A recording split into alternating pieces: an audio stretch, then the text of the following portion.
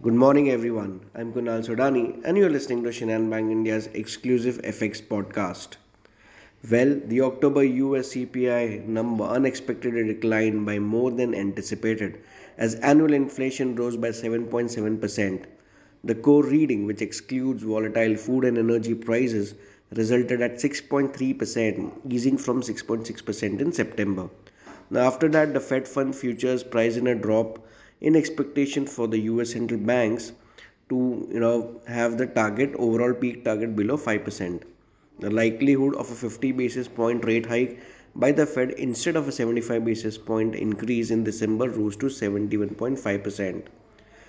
Cleveland Fed President Mester indicated that it was too early to sound the all clear, saying that the main risk to inflation is that the US central bank does not hike rates enough.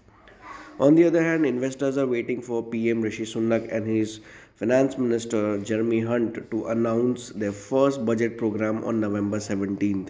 The new government is likely preparing to announce major tax increases and spending cuts. Today in US, it will be a holiday due to Veterans Day.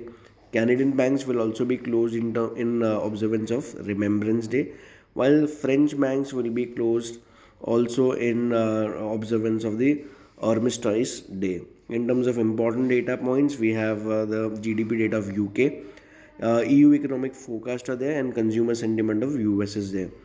Talking about the macro view and the perspective, the USCPA obviously sparked some selling in the dollar. Dollar index did move lower to our expected levels of 107.80 levels, which obviously remains a support now.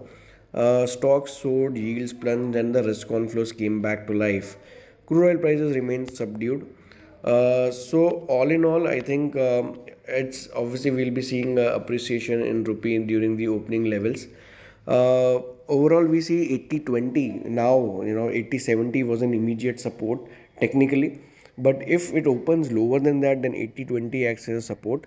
While again 81-30, 81-40 remains a resistance broadly on the right side. So that's all from my side, friends. Wishing you all a very happy and energetic day. Thank you.